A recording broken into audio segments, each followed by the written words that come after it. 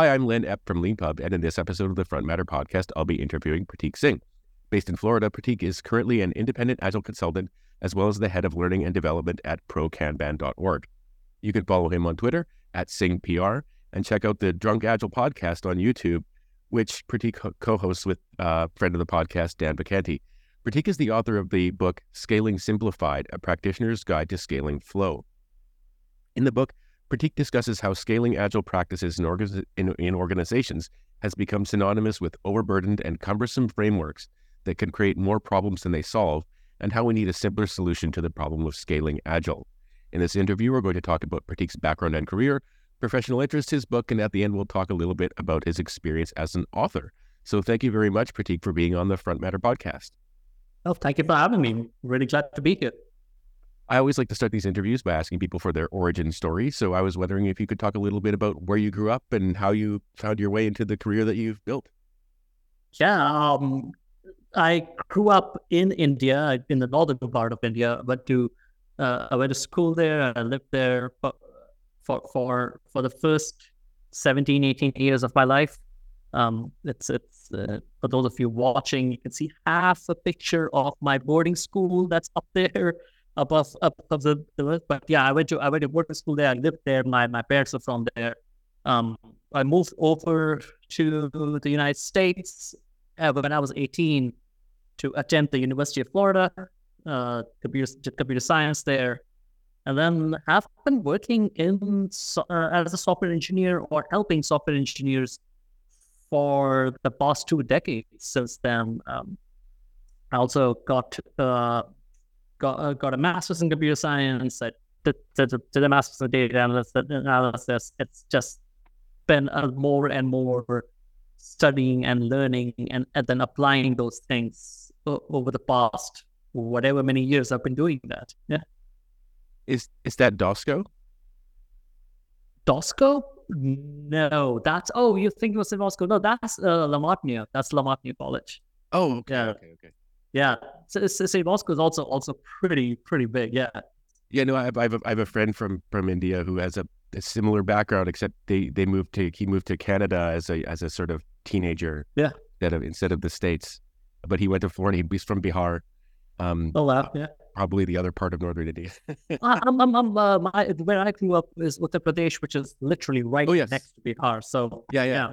I visited there in 1995, so I got to see it. I almost went to the Doon school, but that did not work out for certain reasons. My mom did not want to let me go that early, so I went to a boarding school a little later. Yeah. I think I remember remembering now. I think he started in grade 6 or something. It was like quite young. Yeah. I was in grade 5 when I went as well. Yeah. Oh wow, that's amazing. And so actually, one of the there's 2 sub themes of this podcast that I'm going to sort of try and touch on. One is moving. So what was it like? A lot of LeanPub authors apparently are people who just move around a lot. And what was it like moving to the States? It was interesting. It was a bit of a culture shock because, again, very different cultures. But it was, when I first landed here, I was amazed at how much not of a culture shock it was. It's like a little bit of explanation.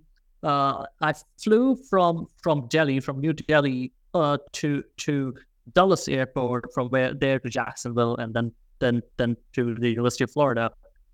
Drove there. When I landed, but my flight came through Heathrow. So when I landed in Heathrow, it was being from India. What's interesting about the Heathrow Airport is most of the people at Heathrow Airport are of Indian origin. So you've flown 8 hours and you land at this place and you go, everyone here looks Indian. And then by the time I got to the University of Florida, I got there in between semesters. So the only people who had stayed behind were the PhD students. A majority of them were actually Indians. So it was a weird thing flying all the way across and going, I'm still surrounded by Indians. This is really weird.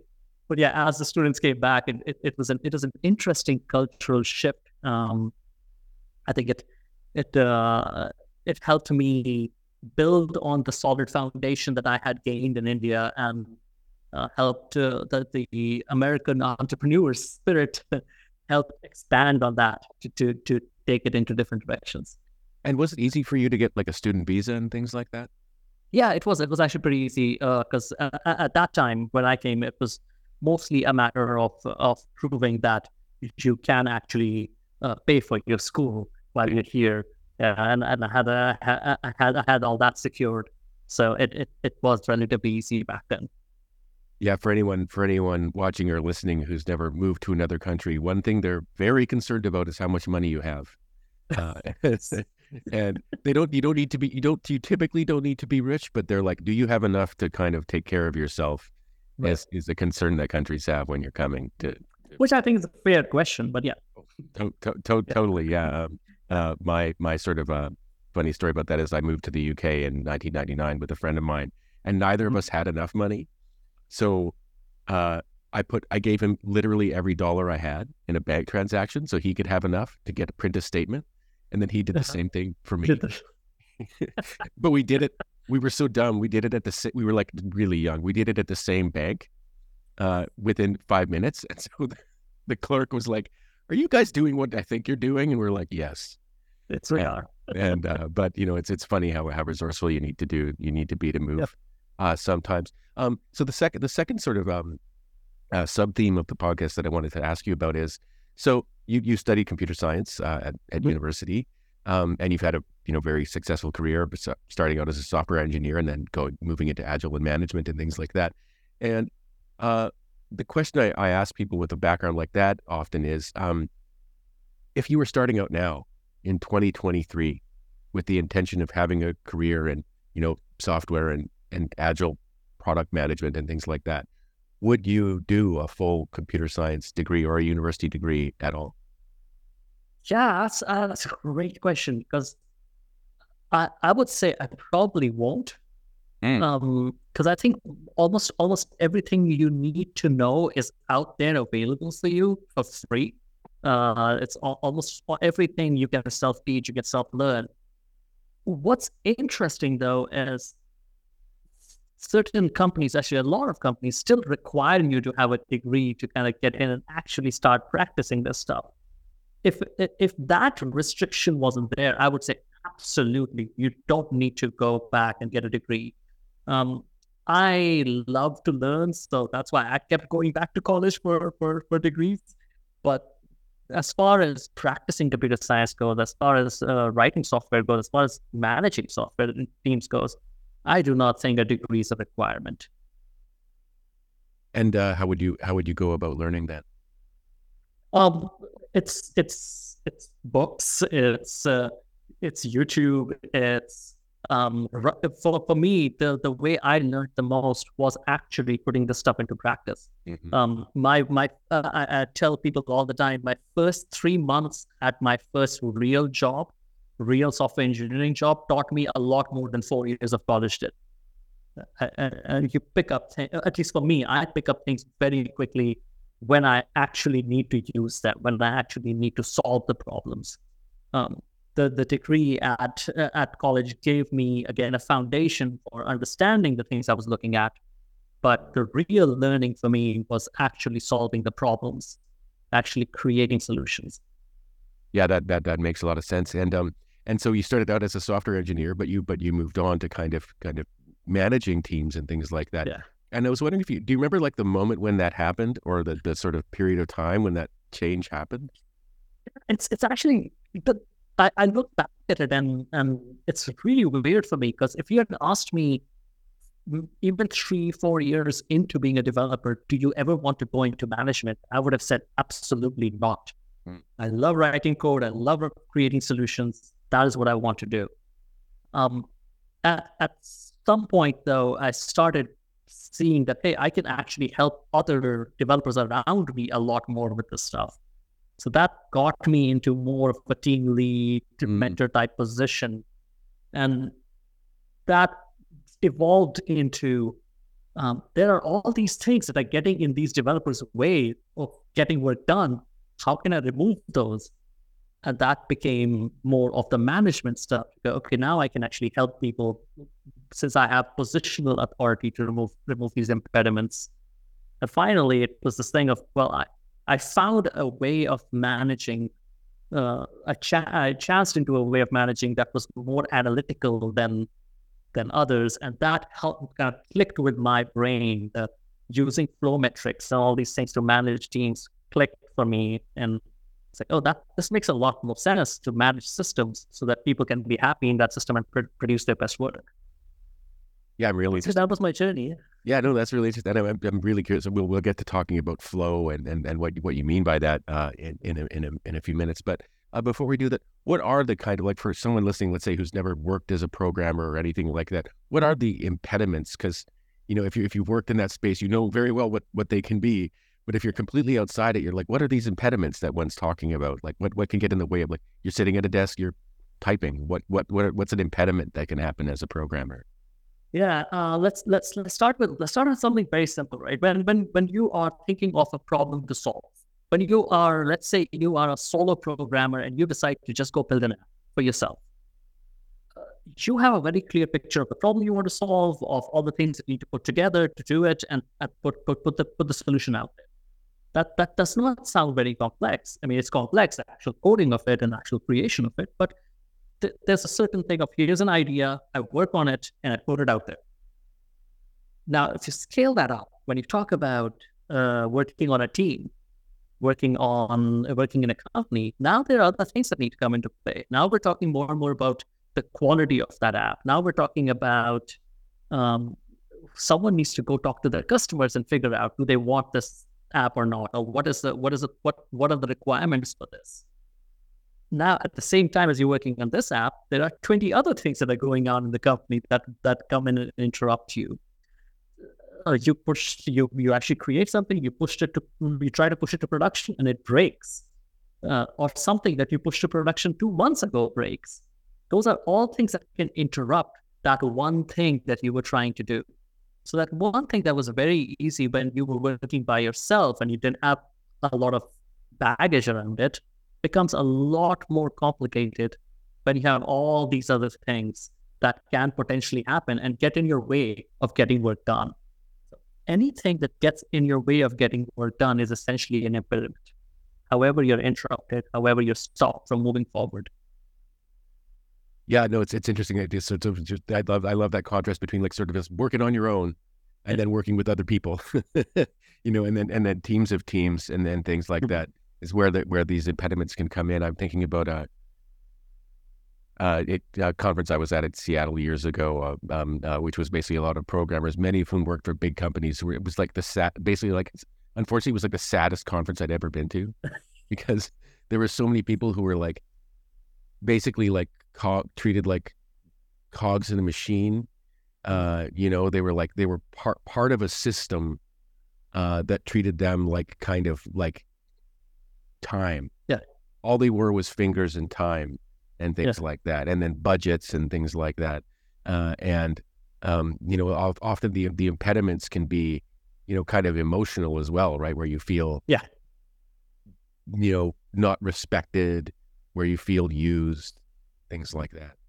Yeah, even further, you're typing away at this thing and you push it out to production and you never hear about it. Right. You never find out, hey, did I actually solve the customer's problem? What are people saying about this thing that I created?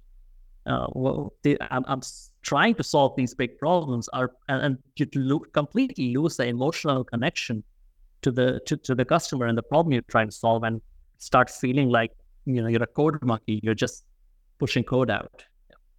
And just before we go on to talking about your book and scaling Agile and things like that, how did you meet Dan, and how did you end up working with him? So when I was making that transition into management and all that, that is around the time when the company where I was working brought Dan in as a consultant to help us understand how value flows through our system, to help us get better with that. And I was one of the very few managers at that company at that time. So I was tasked with, me and another manager there, the two of us were tasked with, go work with Dan and figure out how we can roll this out, how we can help others understand it. And this is what I was saying earlier, I really took to this analytical way of looking at things to understand how we can help people come together and do their best. And so he poached you. Yeah. I was actually, to Dan's credit, he not even once approached me with a poaching conversation. It was many years later that I was like, okay, these things that we're doing here, I think I can do it other places. I think I can do this as an independent consultant. That's when I reached out to Dan to be like, Dan, can we do this? This seems like it's something that I can do on myself. What do you think? So yeah. Oh, that's great. That's great. And I mentioned in the introduction, but you guys, you got this great Drunk Agile podcast. Yeah, it's very fun. You can see I can see bottles of, I think, whiskey or a bit or right. Whiskey. Yeah. We get together. We get together and have a spot of whiskey and talk about all these random agile things. Yeah, it's a lot of fun, and you have guests on as well, which is really great. And your dog. Nisha. Right, Nisha. Yeah, Nisha's right back there. She's in her usual lying down pose. Yeah, it's funny. I watched a couple of the episodes, and she's sort of the third star of the show. Typically, kind of sleeping in the corner. She is the main star of the show. Yeah, yeah. The podcast was a COVID baby. Dan and I used to get together for whiskeys to talk about the stuff in person. And we kind of missed doing that. So we started doing that online, and we're like, we could just record this. That's really interesting, actually. That reminds me of one of the sort of COVID kind of experiments that I enjoyed was Talking Sopranos, the podcast. I don't know if you heard it. It was Michael Imperioli, who played Chris, and then Steve Sharippa, who played Bobby. I hope I'm not getting that wrong. They were planning on doing like a podcast, like a show together in a studio, but they ended up doing it apart in their own apartments because of COVID. But just like they basically just loved talking to each other and decided to make a podcast, which is great. I think that's how Smartless started too, but with those guys, with Sean Hayes and those guys. Again. Yeah. No. COVID was a podcast generating factory, I guess. And a book generating factory as well. I can attest. I had at least one guest who like ended up like stuck in his parents' place in like northern Italy for months, and he's like, "Guess I might as well write that book I always wanted to." Yeah. Speaking of which, so your book, what was the inspiration for that? When did that sort of big project start?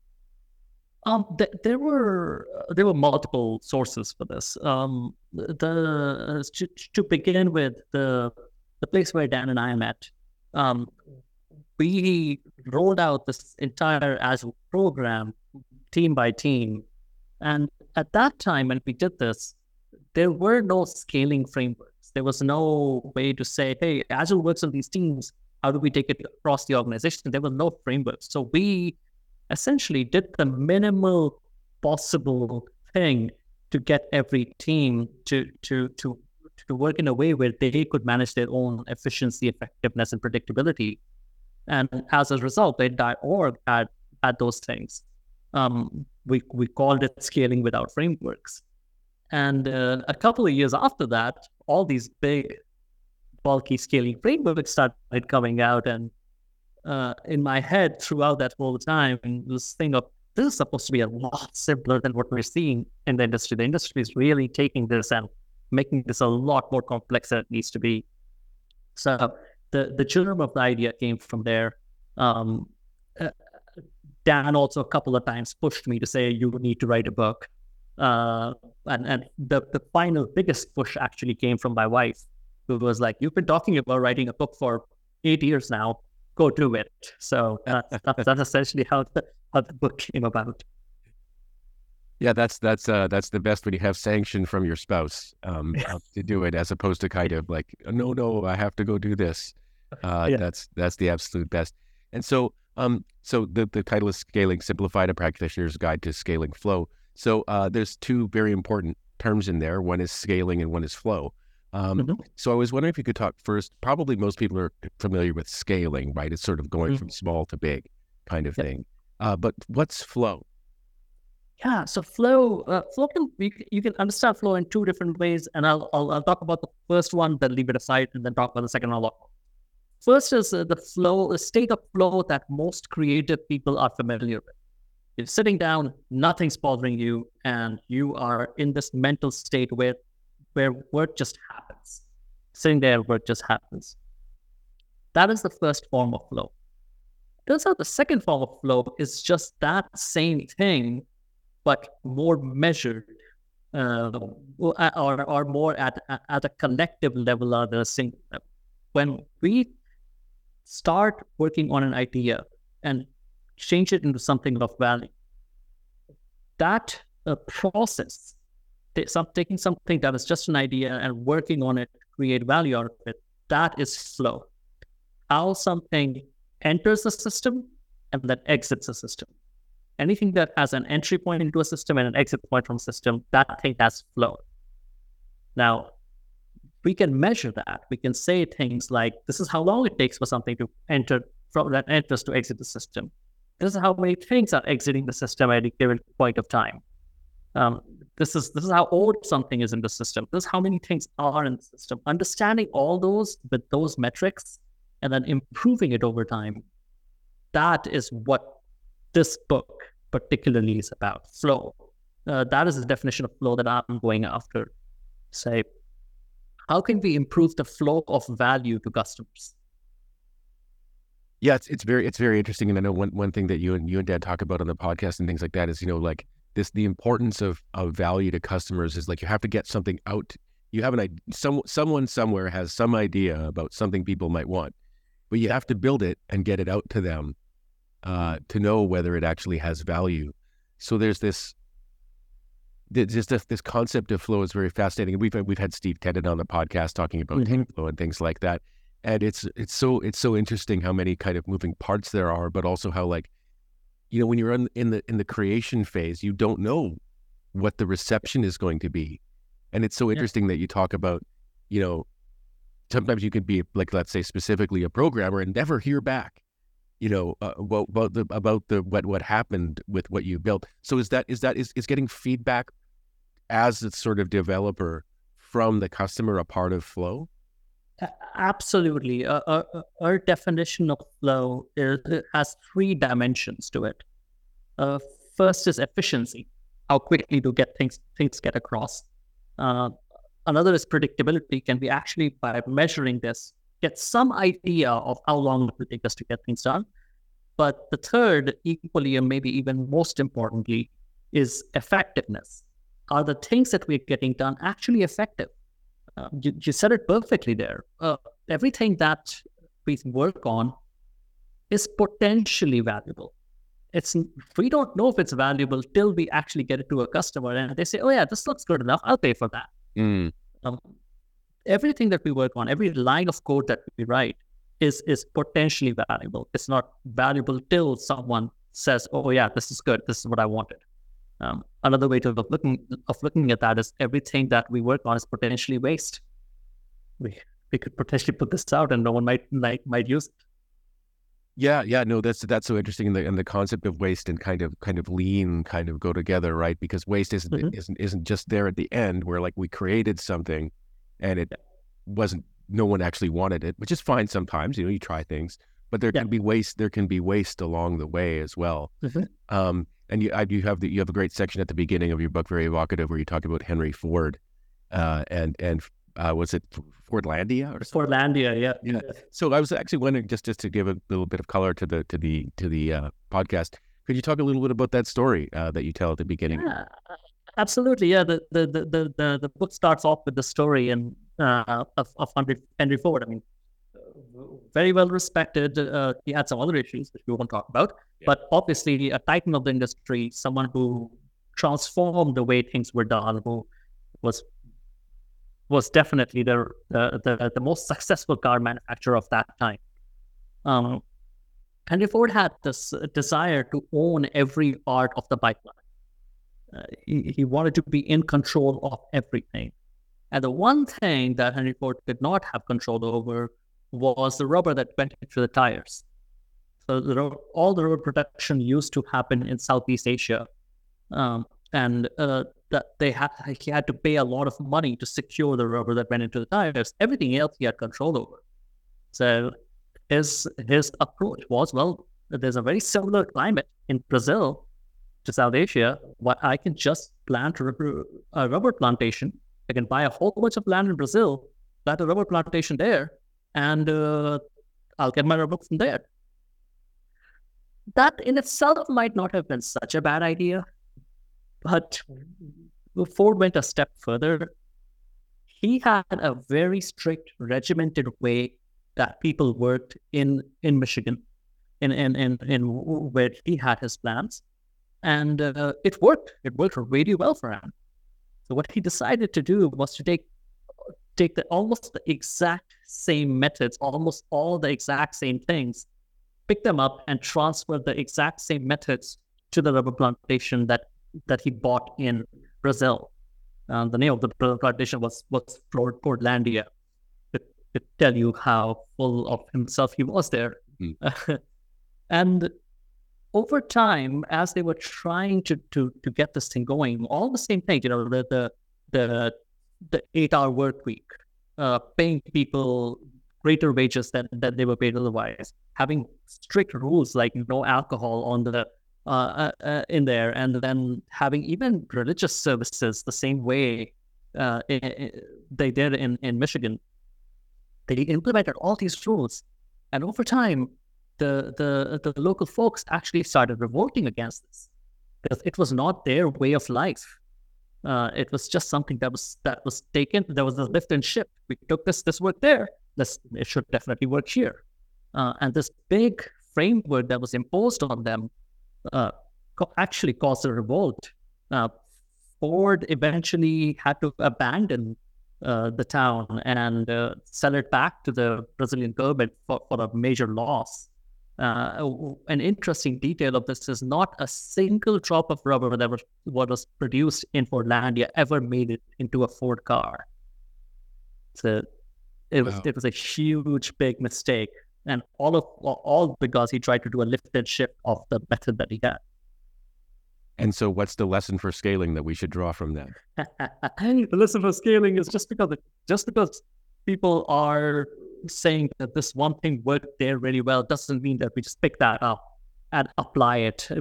Copy paste does not work for scaling. Copy paste is every context is different, every culture is different, every team is different, every organization is different. Here there are similarities, but a simple copy paste will not work. We have to be a lot more thoughtful about it. Yeah, that's a really great kind of tagline. Like, copy paste does not work for scaling. Anytime you kind of get people involved, things get complicated. So Kanban obviously plays a big role in what you're talking about with flow and stuff like that. So for anyone who's unfamiliar with that, I was wondering if you could just take a minute to talk about what Kanban is. Yeah. And I probably won't be able to do justice to it here as much. I'll try my best. For those who want to learn more, please check out prokanban.org. That's where you'll find all the resources around Kanban. In its simplest terms, Kanban is optimizing the flow of value through your system. It's saying that it takes us this long to get things through our system right now. Let's optimize that. Here is the flow of value. These are all the stages it goes through. Let's limit the number of things in these stages. Let's understand the rules that things have to follow in order to move through these stages, and let's tweak those rules. Let's measure how long it takes us to get things done. Let's measure how many things we're getting done. Let's act on things when they're taking too long. Let's actively manage the items in our workflow. So essentially, Kanban is three things: visualizing your workflow, actively managing items in your workflow, and then improving your workflow. It's a lot less complicated than it sounds from the outside. But when I know that's what a great description. Thank you very much for that. And it's it's just one thing I'll say is that for people who sort of like maybe have absolutely no idea what we're talking about, a typical kind of the idea of a Kanban board is you have columns that are named, and you flow from left to right, and you might sort of like it might be a sticky note on a wall that goes from like, I'm just looking at your book here, that goes from like, up next to analyzing to creating to validating to done, for example. And so the thing moves across there. And the sort of thing that I find super fascinating is, like you mentioned, how much time does it take and things like that. As soon as you start adding, and you've mentioned a couple of times, like metrics, like doing analytical work, kind of things like that. But of course, we bring those concepts to the tasks.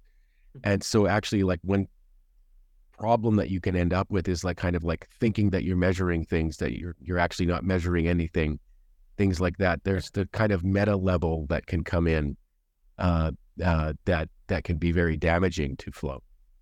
Yeah, absolutely. And this is why I like to stick with the base metrics of flow, of like, because they all point towards something is going off. If those metrics look wrong, something is going off in the flow of value to customers. If something is going off, that is the point at which I personally love working on teams. That is the point at which I want to get the team together and be like, hey folks, something's going off here. What do we need to do to fix it? It's not that this task was assigned to Len and it's taking too long. Len, what are you going to do about that? No, we are part of a team. This something obvious, this is either too complex, too big, whatever it is. How do we work with Len to help him out as a team so that we can make this better? It's giving you an early signal of things that might go wrong, and us as the team coming together to actually tackle that. I'm just looking at these 5 stages that I mentioned that are in your book, up next, analyzing, creating, validating, done. And I'm really curious about the validating stage. What is validation in a team? So for example, that's producing something. Yeah. So just before I get into that, that is just an example. Obviously, everyone's board is going to look different. Yeah. Doing, done is a perfectly valid board as well. Yeah. But what you're talking about with validating is, it could mean one of two things. Depending on the context of the team. For some teams, validating and verifying are the same thing. Which is, hey, did we actually do the thing that we said we will do?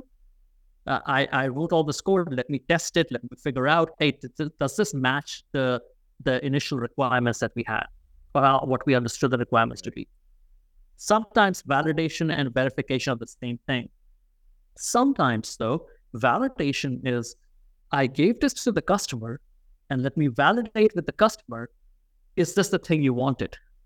Is this the actual thing that you said that, hey, I wanted this thing? This is what you requested. So it could be either of those things, depending on the context of the team.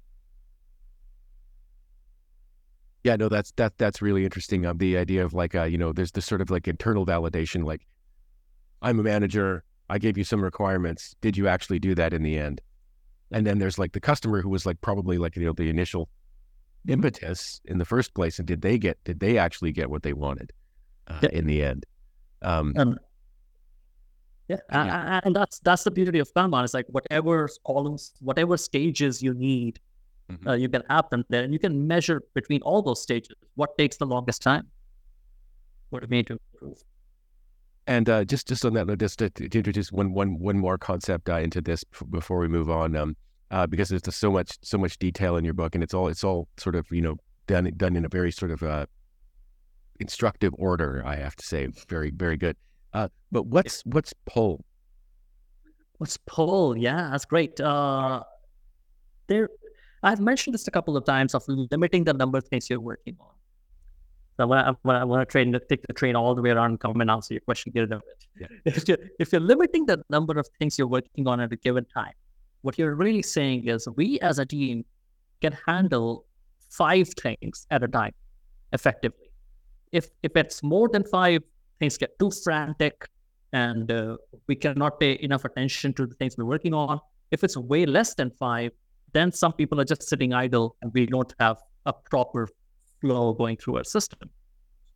So let's say we have come up with a number at which we work most optimally. Let's say that's 5. Whenever we finish something, let's say we had 5 things active, we finished one thing. Now we are at 4. The number of things active in the system are 4. That is a signal to the world that we are ready to pull in another thing. That limiting that whip creates what's called a pull system. Now we can pull something in. That's very different from a push system. A lot of developers, a lot of teams are used to working in a push system where whether you have capacity to take work on or not, the work just shows up. It's like, here's work, go work on it. A pull system is when the team figures out what their optimal capacity to work is, and when they're under that active capacity, they pull the next thing in. For optimal flow, we need to be working in a pull system. Yeah, it's really fascinating. I'd heard the term before, but I hadn't quite internalized it in the way that I now have. Thank you very much for that. That's really good. When you're sort of like setting up a kind of like team structure and you're sort of working with a lot of different people in a lot of different teams, sort of knowing who's got capacity, which team has capacity. That's when you might have all these plans, but there needs to be capacity from the people to make it happen. Before you can get those people to do it. Even at a personal level, you can think about it. You will probably have a to-do list of the things you want to do around the house. You can't do all 10 things on that list all at the same time. Probably go one by one. When you get one crossed off, then you go, okay, now I can pull the next one. Get the next one crossed off, then I can pull the next one. I can't help but relate a personal anecdote. So that reminds me, a friend of mine got married years ago. This was like 20 years ago. And I was invited over to their house. And his spouse had put up sticky notes all around the house of things for him to do. And it was like at the same time as it was kind of like, it was just hilarious. They were figuring out how to be married. And we went out, got drunk and came back, and my friend went to sleep and I took down all the sticky notes. But it was like the exact opposite of pull. It was just all push. Yeah. They worked it out. Hopefully they moved to a pull system. Yes. Yeah. I think they ended up with a proper pull system, and that was like just kind of like the complete push everywhere. It's a reminder all around of all these things that you've been demanding of you, but with no regard to kind of like what you actually have capacity for or what should be done next and things like that. And so in the last part of the interview, we talk about the person's, the guest's experience writing. So you've written this big, really good book. It's a lot of work to write a book. What was your approach to that? Since I had the idea for this for a while, I had here and there written some blogs, some essays that were sitting around. So I kind of knew where I wanted to take the book. But the discipline of actually sitting down and writing this and compiling this was missing for a while. So when my wife twisted my arm and said, you actually need to go write this, I did start writing, and then it sat in the corner for a couple of months. And I eventually got into the habit of saying, today I have X thousand words written. I would just run a quick word count, and I would literally put it up on the whiteboard right next to me. Being a Kanban person, I always have a whiteboard next to me.